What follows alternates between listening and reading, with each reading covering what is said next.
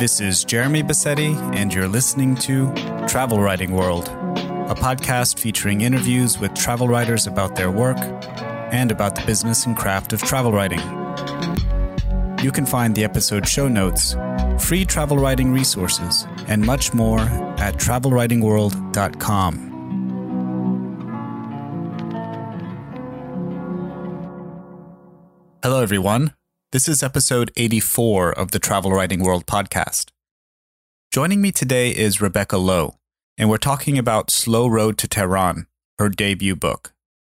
The book documents her 11,000-kilometer bicycle journey through Europe to Turkey, Lebanon, Jordan, Egypt, Sudan, and finally to Iran. Don't let the slow in its title fool you, though. It's a fast-paced book, one that's also full of humor and insight. In addition to her book, we also talk about Western media representations of the Middle East, her thoughts on solo female travel, and the slow road to publication. Anyway, before we start the episode today, just a note to say, please tell your friends about the podcast, leave a review on the Apple Podcast app or whichever podcasting app you use, and support the show with only a few dollars a month at travelwritingworld.com/support. Lastly, to stay up to date with travel, nature, and place writing news, join the hundreds of other subscribers and sign up for Genius Loci, my free monthly email roundup of news and links at jeremybassetti.com. That's with 2 S's and 2 T's. A new roundup goes out on the first of the month. So now, here is Rebecca Lowe. Rebecca, welcome to the podcast. Thank you very much. I'm very excited to be here. Yeah, I invited you on to talk about your new book, Slow Road to Tehran, a book that documents your 1 year, 11,000-kilometer bike journey from London to Tehran. But like so many good stories, good stories begin with someone cautioning another person from going somewhere, and I I have this great story from, I read this great story from your book, and I also heard a great story in your TEDx talk about an email your mother sent you when you told her that you were going on this journey. Can you tell us about this email? Yes. This was a real email that my mum sent to me. And my mum is quite exuberant Hungarian, and she really wears her heart on her sleeve. And she sent me this message, which I think it began, I cannot tell you how devastated I feel. And then kind of proceeded from then on. I think a few of the words were, awful, depraved, hostile. The family was disintegrating. I was risking life and limb. It basically just kind of it burgeoned from there, and it concluded. I think I shall have to hit the bottle or go mad. I'll start with the first option.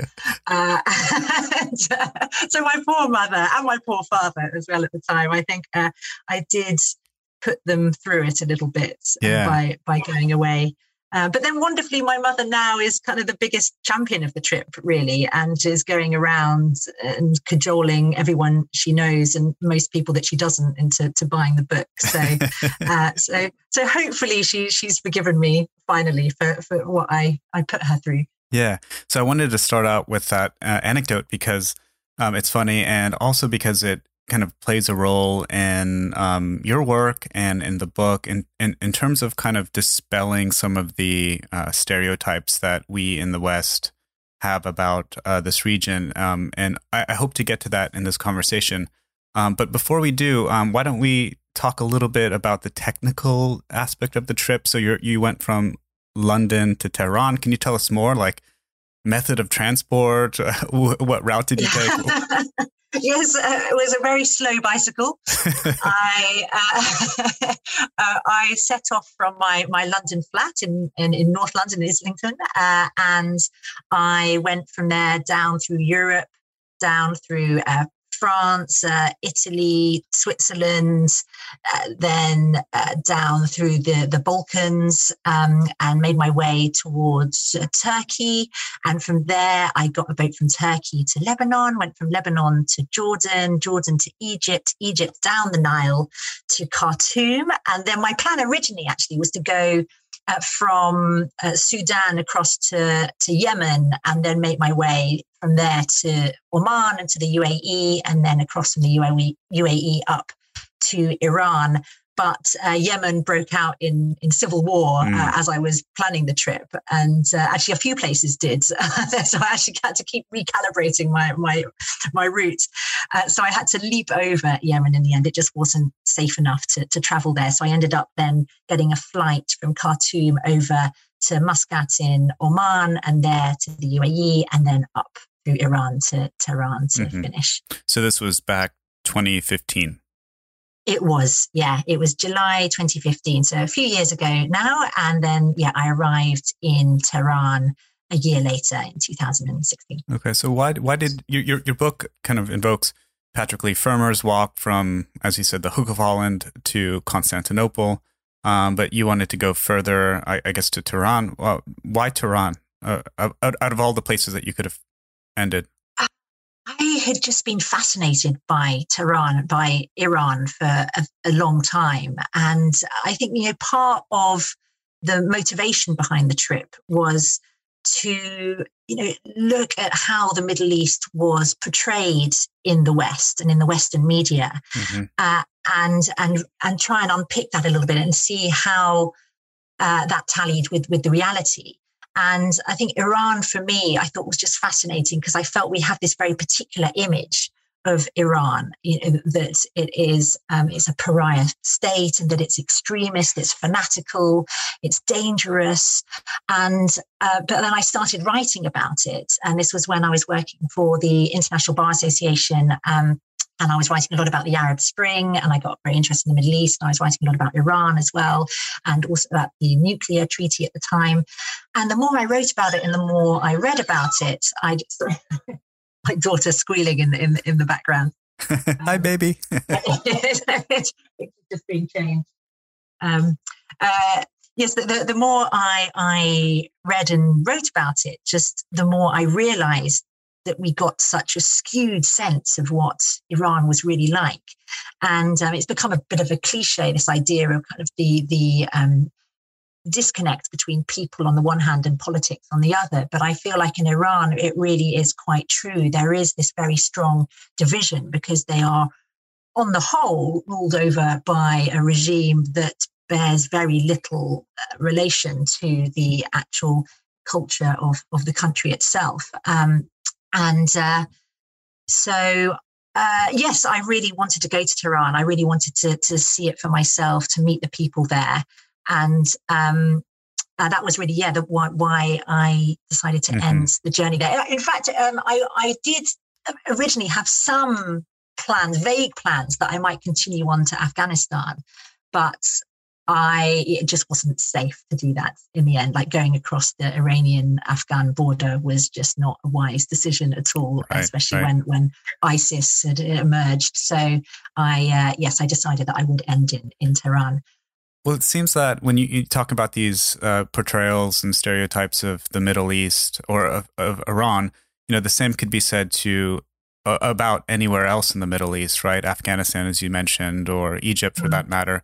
And so, why specifically Iran? Is it because, I don't know, I guess it would have been a few years earlier, maybe a decade earlier, when Bush dubbed Iran as part of the axis of evil. Did that kind of Definitely that was part of it, because I think it does apply to other states in the Middle East, but a lot of these states are also our friends, our allies, for better or worse, whereas Iran really did have this status as being a kind of pariah state, as you mentioned, the axis of evil speech. And I think often these issues do get conflated. Like, people tend to see often the leadership of countries as representative of the culture of that country, when often there really is this strong divide between the two. And I think it's interesting because I think often, actually, I found this when I was traveling, that the people in some of these places are much better at making that division themselves, at understanding that disconnect, perhaps because they understand they're from a dictatorship.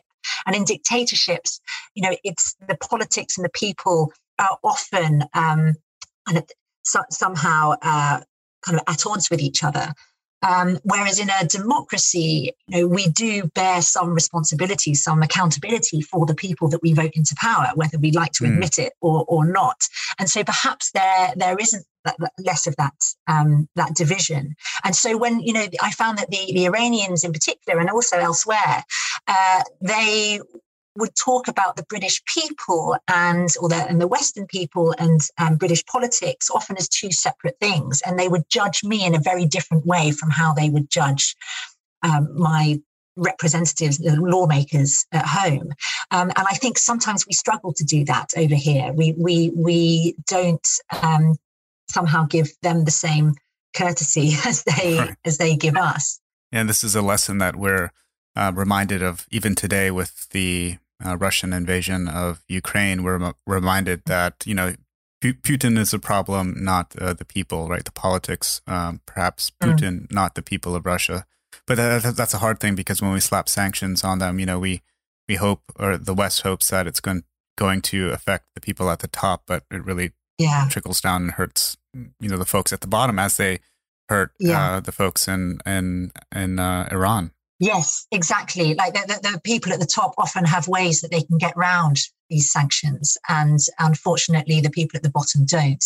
And it's those people who are hit the worst. And it's very sad. I mean, it really, I did find it sad traveling through Iran and meeting, really just such kind of warm-hearted, hospitable, kind, compassionate people whose lives have been ripped apart by the sanctions that have been imposed on their country. And I'm not saying that necessarily the sanctions were the wrong thing to do, but it does tend to be the wrong people who are affected the most by them. And it was.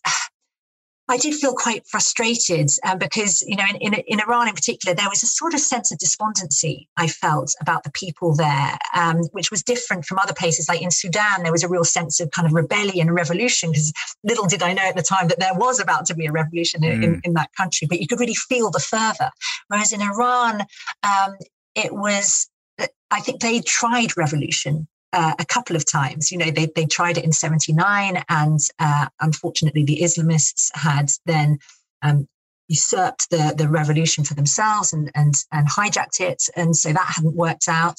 And then they had the Green protests as well, and there was a horrible crackdown after that in 2009. And there was this sort of sense that now it's about kind of doing it slowly, that they wanted to just, they didn't want to, and they'd seen the Arab Spring, of course, which had crashed and burned horribly for a lot of these countries. So they wanted to just, in quite a mature way, they wanted to just kind of work their way slowly towards a better system and a better society. But I think it's kind of quite an agonizingly slow crawl at the moment, and it's hard to see how things can change in the near future over there. Mm-hmm. Yeah, there seems to me that there's a vacuum of information related to news coming out of Iran in particular, but generally speaking, that part of the world. So I was wondering if, like, in your reporting background, is that part of why you wanted to go on this trip, is to kind of like uncover or kind of do boots on the ground? No, that's a horrible expression. That's like military, but just have this firsthand sandals on the ground in my game. Sandals on the ground, like this firsthand account of something that we in the West don't get a lot of information about, and then to share that information with everyone else. Oh, absolutely. Yes, a huge amount. I mean, I think that you really hit the nail on the head. I mean, that was one of my main motivations for going there, because I think also that what we do hear about these places is inevitably to do with conflict and with the leadership of these countries and with the politics. Because that's, I'm not blaming the media for that. That's what really people want to read about a lot of the time. If it bleeds, it leads. It's that whole mentality. And it's the crises. You need to have a news hook. You can't just write about kind of normal everyday life. You have to write about something kind of dramatic and interesting. And so what ends up happening is that all we hear about the Middle East over here is about these cataclysmic events that happen, these wars, these conflicts, these terrorists, these awful dictators that are doing terrible things. And that is all really important. We do need to hear about that. But I think we get a very skewed idea then that that's all that's going on in the Middle East, when actually, most of the Middle East is a very peaceful place, and there's pockets of extreme beauty and wonder over there, and most people are just very gentle, lovely, tolerant, easygoing people. But you get a sense, I think, that it's much more fanatical than it really is, just because that's all we read about all the time. That's the nature of the news, and I think that's the same with everything, not just the Middle East. I think people are scared of things often, like the wide world, things kind of outside their immediate comfort zone, because they think they're dangerous, because they read in the media about murders and muggings and bad things that happen. Like you might read about in Turkey, someone warned me as I was cycling, like, didn't you hear about that hitchhiker, that woman who was hitchhiking on her own, and she got picked up, and then terribly got sexually abused and then murdered. It was really a horrible story. But it turned out this had happened like about sort of 10 years before, and it was just one isolated incident. But of course, that's what people remember, and that's what they focus on, and then that's what then kind of imbues their sense of risk. And I think that means then that people get a very skewed idea of how dangerous places are. And it's a shame, really, because I do think the world is actually a lot safer and nicer than it often appears. Yeah, let's hope. I'm glad you brought up the anecdote about the woman who got raped and murdered. You're preceded by a long line of women cyclists and travelers. People like Dervla Murphy and Freya Stark. People that you mentioned in the book. No doubt. But, and these are people that these are women that traveled independently. Yet despite kind of this long tradition, right? It goes way back, just as far back as the men traveling. You kind of maintain that in the book that women are still kind of interrogated about their solo journeys, unlike men. Why might that be so still after this rich tradition of, You tell me. I don't know. I think we've got a way to go. I think there are a lot of women, but we still hear a lot more about the men. And there are probably a lot more men doing it, because I think it's easier for men. I think that we still live in a society perhaps where men have more freedoms than women to do this type of thing. And there's a bit more of an expectation, a bit more of a kind of bravado aspect to it, going away and adventuring, exploring. And, historically and culturally, this has generally been men who've doing it. And the women have really been the anomalies.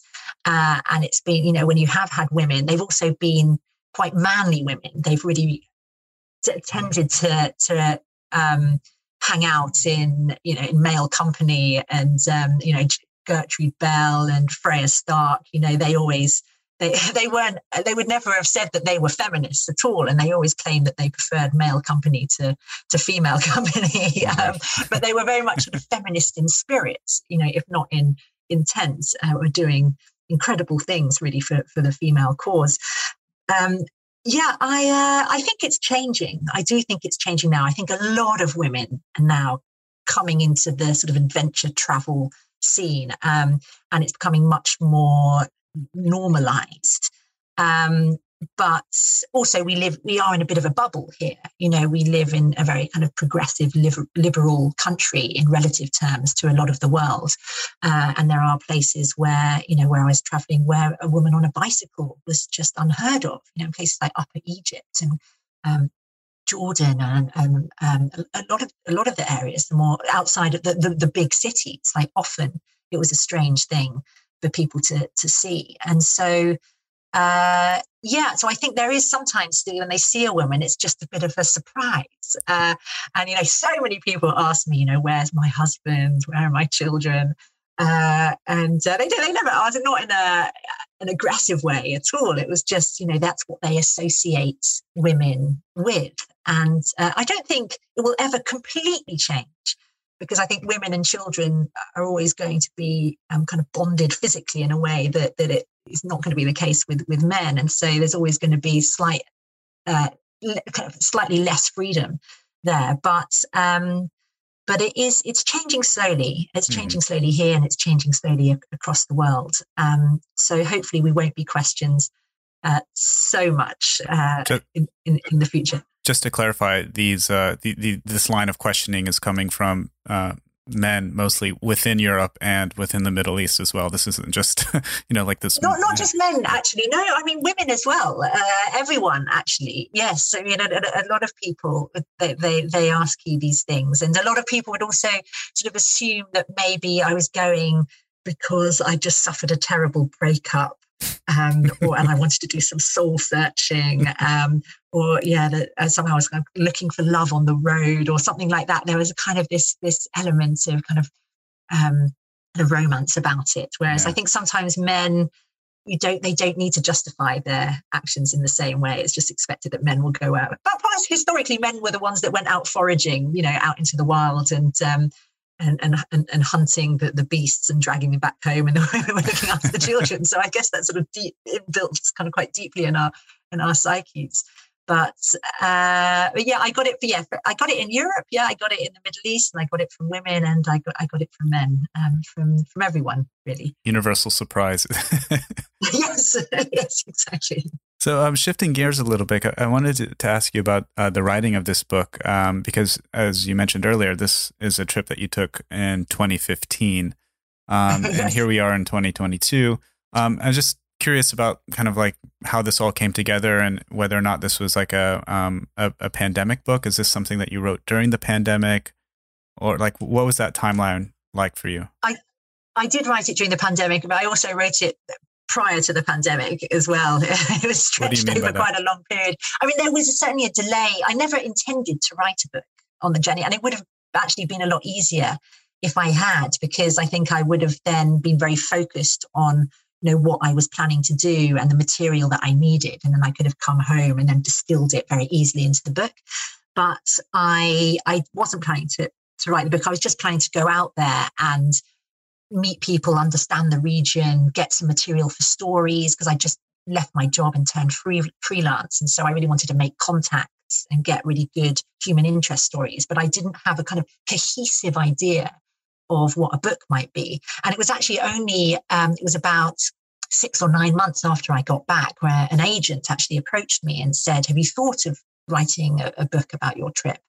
And I'd sort of vaguely thought about it, but not seriously. And so at that point, I actually thought, okay, maybe there is a book here. And I wasn't actually that, I didn't go with that agent in the end. I went with a different agent, but she certainly planted the seed. And so then I started thinking about how to write it. I got an agent, and then the proposal took a long time because I still didn't really know exactly what the book was going to be. And I ended up doing quite a lot of research in addition to actually what I learned on the journey into the Middle East, because I wanted to do the region justice. And, it's such a fiendishly complicated place. It really is. And it was very difficult trying to cram into 300 pages, a year-long trip, and then talk about the kind of the history of the Middle East, which is very long, and the West's connection with the Middle East. And that's really what I wanted to be the driver of the book, was to do with the relationship between the Middle East and the West, and my experience as a Westerner traveling through the region. And so it took a while to really work out that was my focal point. And then when I worked that out, then it took a long time to really to drill down into what the essential points were that I wanted to to make. And I mean, my original manuscript was huge. It was this sprawling, baggy beast of a man. I mean, it's actually embarrassing to think how long it was, about 4 times what it should have been. I mean, I just poured everything into it. And at one point, it just felt like I was lost in this dark wood and I just couldn't see any light. I didn't know how to get out of this. I was just wandering blindly, hacking my way. So it took a while, I think, to turn it into something that was readable and accessible and kind of said what I wanted to say without being too superficial. Right. At the same time, because I think part of the problem was that I'd covered 20 countries and you know, really with a book, what you want to drill down into a lot of detail in these, but I couldn't really do that because I covered such a span of territory that there was only so much depth I could go into in each place, and trying to pull it together into some kind of cohesive whole. So there was a couple of iterations of the actual proposal before I kind of worked out what it was, and so that took some time. And then the actual writing of it, took some time. There were a few hiccups along the way, and then I had a baby. So the slow road to Tehran was actually a lot quicker than the slow road to publication. It's a metaphor for the right. Yeah, I'm glad you mentioned the research because I was going to ask you about that, because you know this book isn't like a strict travelogue. I mean, it does contain an element of a travelogue, but you know there are asides and digressions and diversions into borders and international relations and history and politics and you know and all that stuff. So it's not just you on a bike the whole time, kind of talking about your experiences, which I'm thankful for.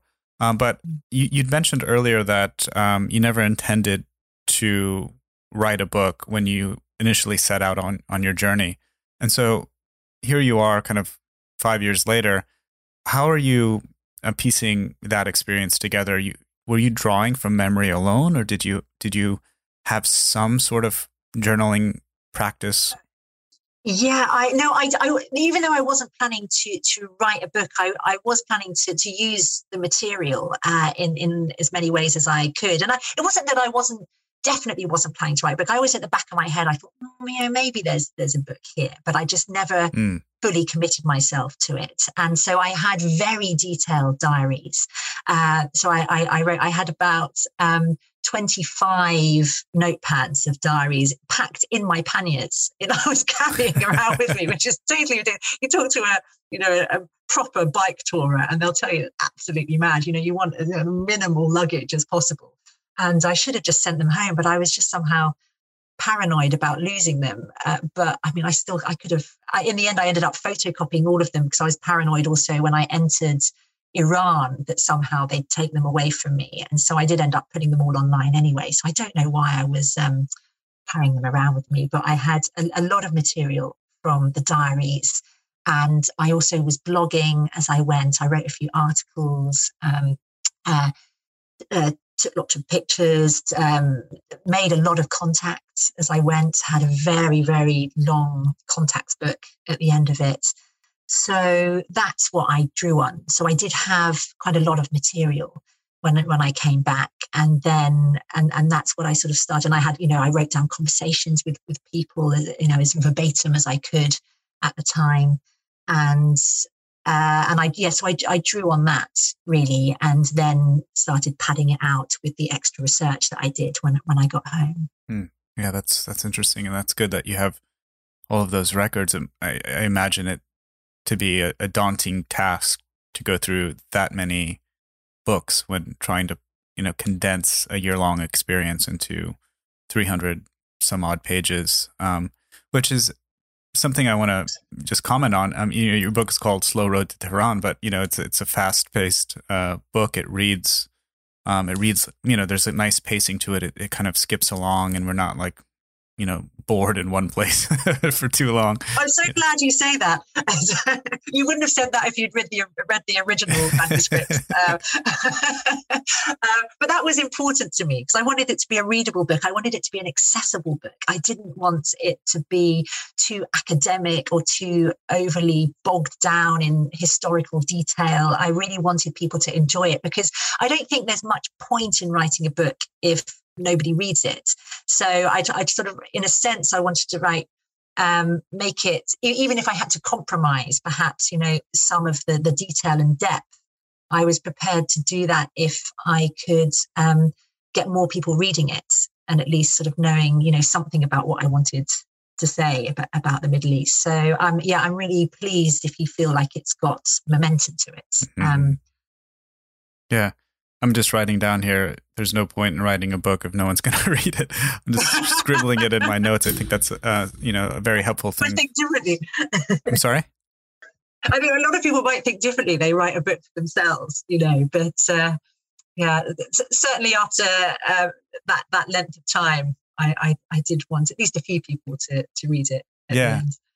Yeah, no, I think that's something that's important to keep in mind. It's, you write for yourself, but you also write for sharing those experiences. And if that is a hurdle, then it's a failure on one level. But in closing, I just wanted to ask you about books, perhaps books that inspired you, books that you consulted, perhaps, just books that, that kind of compelled you to think about your own journey in a literary form.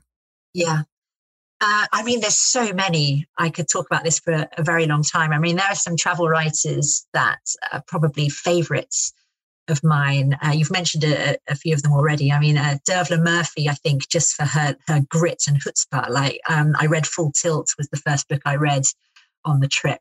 And she's just a phenomenal person and traveler and cyclist. And she's tougher than I could ever be.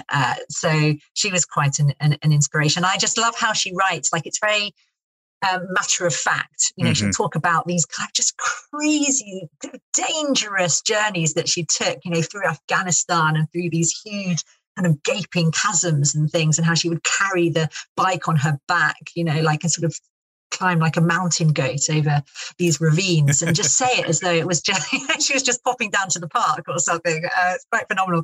But I love Eric Newby for his humor.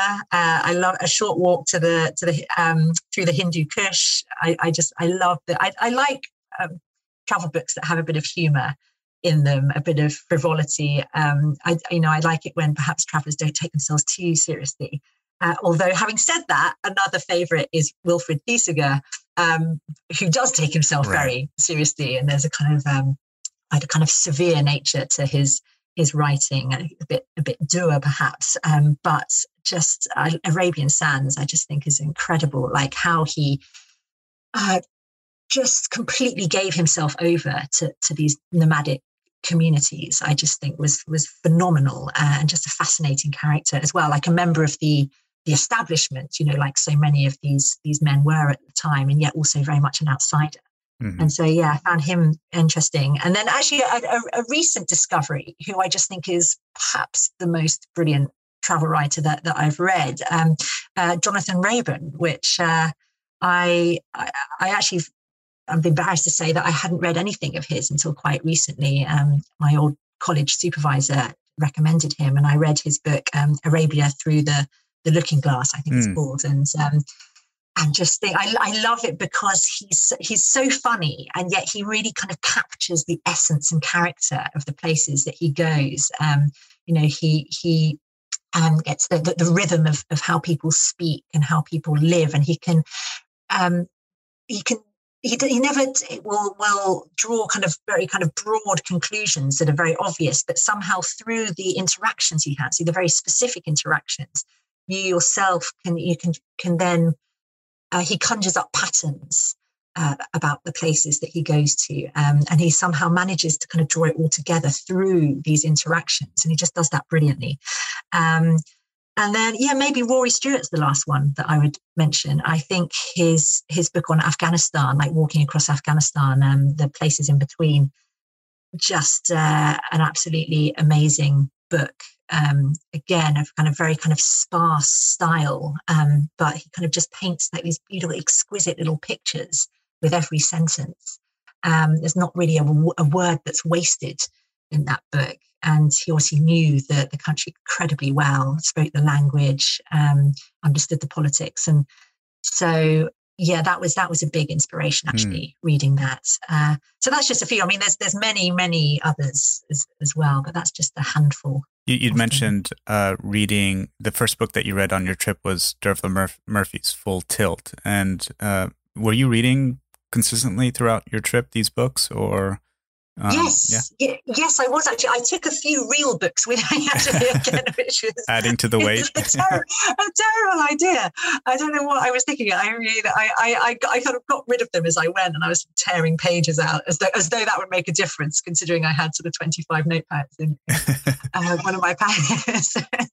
I took silly things. I took like an inflatable chair. I took a silver-plated hip flask. I took a mini tripod. I took my ukulele. I mean, like it was really, it was, not the way to do bike touring at all. And so I took actually a few real books, because I do prefer a real book to a Kindle. But I had my Kindle as well, and I took lots of books on the Kindle. And so at night, I would often, when at the beginning, certainly it was harder in the Middle East actually, because there's just so many people everywhere that I didn't really have any time to read when I got to the Middle East, because you're always interacting with people. But when I was camping at the beginning, when I was wild camping through Europe, often, I would be hunkered down in my tent, and I'd have a little nightcap, because just to still the anxiety of being there on my own in the middle of nowhere.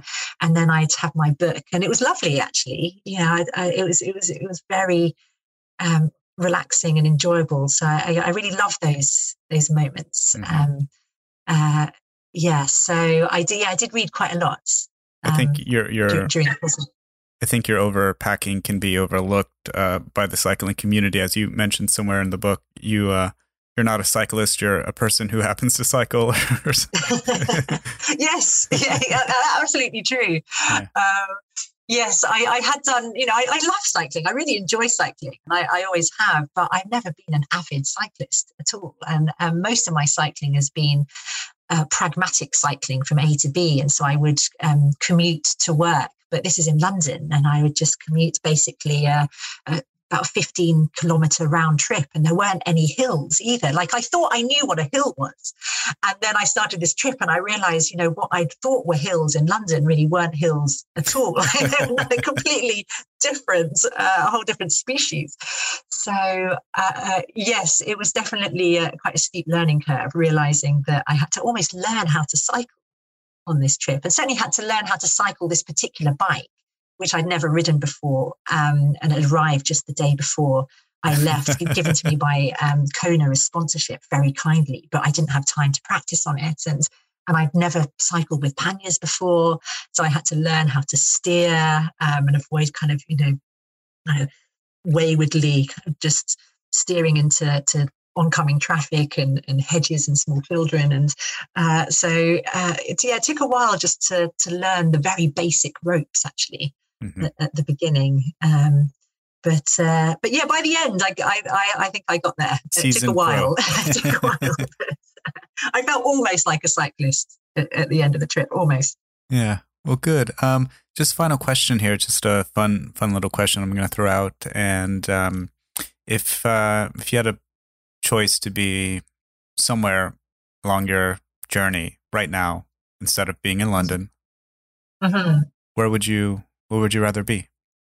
Oh, good question. Good question. You know what? I'd like to be in Sudan now, I think. I'd like to probably be back in Khartoum. I found Khartoum absolutely fascinating. And it felt like something was simmering, something was happening when I was there. And it turned out that, it was about to blow up in revolution there. And now we've seen that there's been something of a counter-revolution there, and the military have taken control again, but the people are still protesting. There's still this tremendous energy an exuberance to the people in Sudan. And it was a very exciting place to be. And I'd like to go back, and I do plan to go back actually if I can get away at some point, and hopefully this year at some time to see the people there, the friends I made, and just to see what's happening with that revolution now, because I know that they will never